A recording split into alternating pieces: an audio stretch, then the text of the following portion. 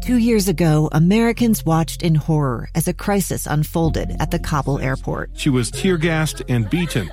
Images of thousands desperate to escape Taliban oppression filled our news feeds.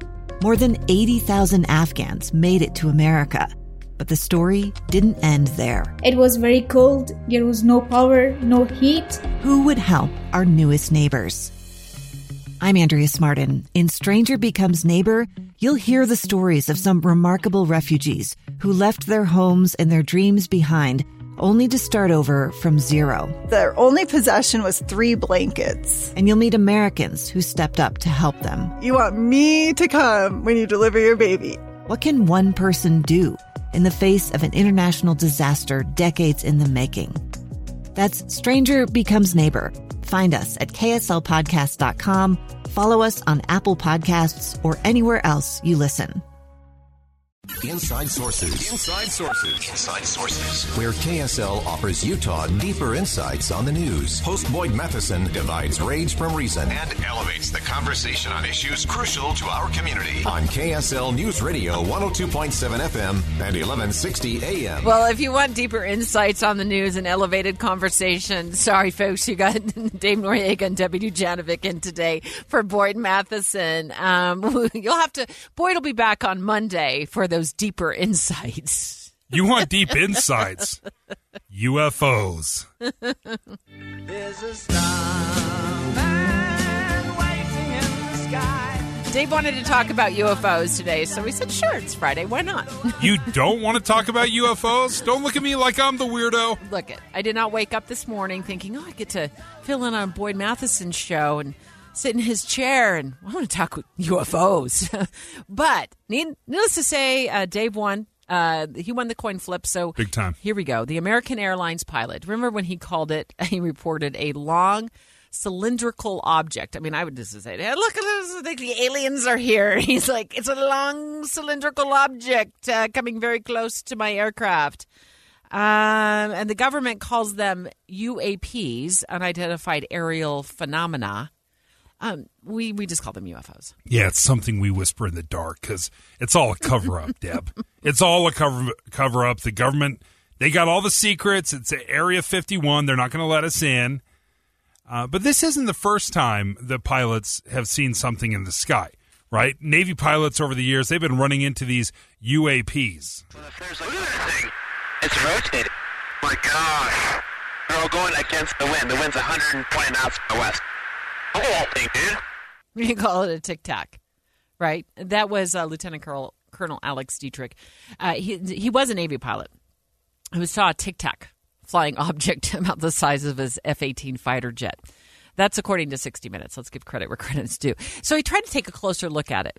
It sped away. The USS Princeton caught it on radar about 60 miles away. The fact that it was caught on camera, seen with eyeballs, with his cockpit companion, sitting behind him, and then it was caught on radar. I mean, something's going on, right? You think so? A Navy task force has investigated 144 sightings. So this isn't just one crazy, pilot that's on mushrooms, Can I tell you about my sighting? Okay. Not right now. I'll tell you about my sighting in about 6 minutes from now. But, I thought I saw a UFO until I thought through it a little more carefully. So it was certainly curious that the U.S. government wanted answers, right? So Senator Marco Rubio was the chair of the Intelligence Committee. He demanded an unclassified report. I would say that, frankly, that if it's something outside this planet, that might actually be better than the fact that we've seen some technological leap on behalf of the Chinese or the Russians or some other adversary that allows them to conduct this sort of activity. Ooh, down the rabbit hole to figure out if it was a UFO. So the report, inconclusive. They didn't really know what it was or wasn't. So I had a chance to talk to Jason Colavito. Oh. He's an author and researcher, has written for Esquire, New Republic, Slate, and he's here to burst your UFO bubble. Well, I think the first thing that we have to remember is that whenever somebody says we saw something we don't understand or something that seems strange, that doesn't automatically equate to space aliens. Because after all, there are many different things that you can see in the sky that can cause all sorts of odd shapes, colors, lights, and what have you. So when somebody says, I saw something, I don't know what it is, therefore aliens, you're kind of making a leap of logic. So what we can say is that people saw something, they didn't know what they saw. It might be weird, maybe it is, maybe it isn't, we don't really know. But you can't make that leap from I don't know to therefore aliens, or you're going to end up on the History Channel with your own Ancient Alien spin-off show. I think what maybe makes it so tricky for a lot of people is because, when you're talking about pilots, they are literal experts in flying. And when they see these objects change direction, speed up, fly erratically, or at least much differently than what they are familiar with, it does kind of seem to lead some credence to, they are experts, right? Well, certainly they are experts in flying planes and do have a lot more experience of what is normal and what isn't normal in the sky. So when pilots say we had a near miss with something we don't understand, that is a serious thing that deserves investigation. But when you try to make some kind of positive affirmation about what that is that they thought that they saw, that's where things kind of break down, because even the best trained and most experienced people can be fooled by optical illusions, by just the normal perception process of the brain trying to make sense of an ambiguous stimulus that it doesn't have a frame of reference for. So if you don't know what it is you're seeing, your brain tries to make sense of it, but does so in terms of applying cultural scripts, previous knowledge, and expectations, even things you've seen in movies or TV, to what it is that you're seeing in front of you. Realistically, I think most people would be like, I'm not buying into the alien narrative, but it's got to be something. What are some of the things it could be that maybe science explains better than, aliens? Well, personally, I would say that the entire narrative about flying saucers and UFOs kind of revolves around this category error of taking all the different things that people encounter in the sky and trying to push them all into one small box. So when you have objects in the sky, you have things like balloons, you have things like birds, you have things like drones, you have planes, both commercial and military, including some that we may not know about because they're secret military projects. You even have things like space rocks, meteors, for example, and you also have things that science has yet to fully understand.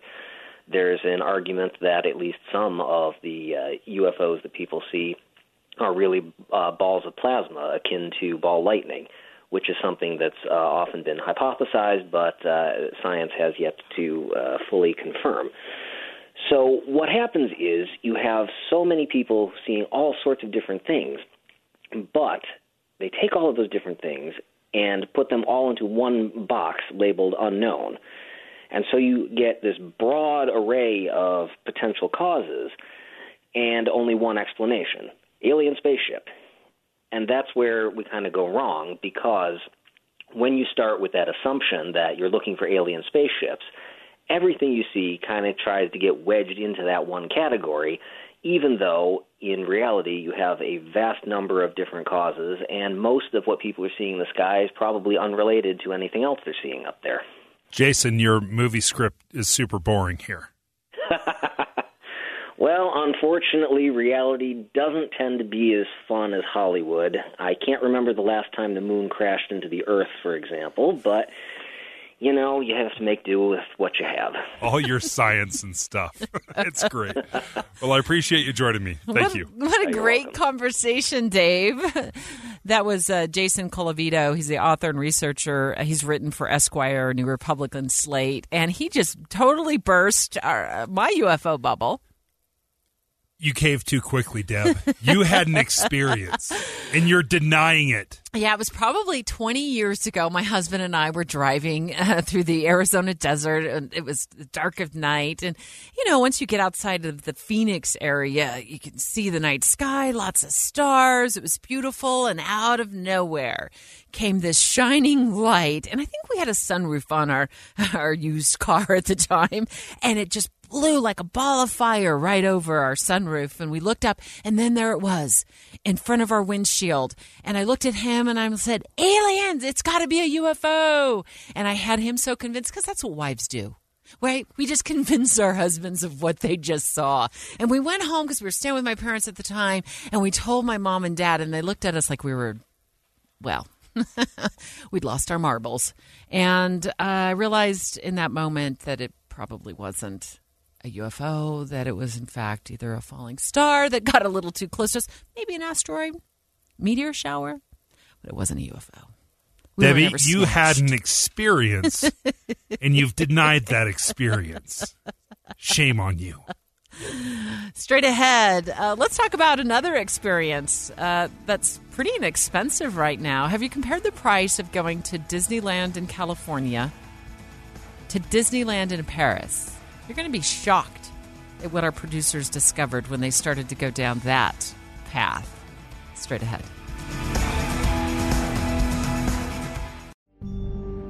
A gun in the face. Then all of a sudden they all kind of lined up. They pointed their guns at me. And this is the point where I thought, I'm going to die today. Started 2 years of horror for an American in Venezuela. They said, you need to give us your phone and get ready because you're coming with us. I'm Becky Bruce, and I spent a year researching and piecing together Josh and Tammy Holt's story about their ordeal in a notorious prison. That's when everything started to turn bad. We had another pound on the door. Boom, boom, boom. And there was the police once again. You can binge all of the episodes of Hope in Darkness on KSLPodcasts.com or wherever you get your podcasts.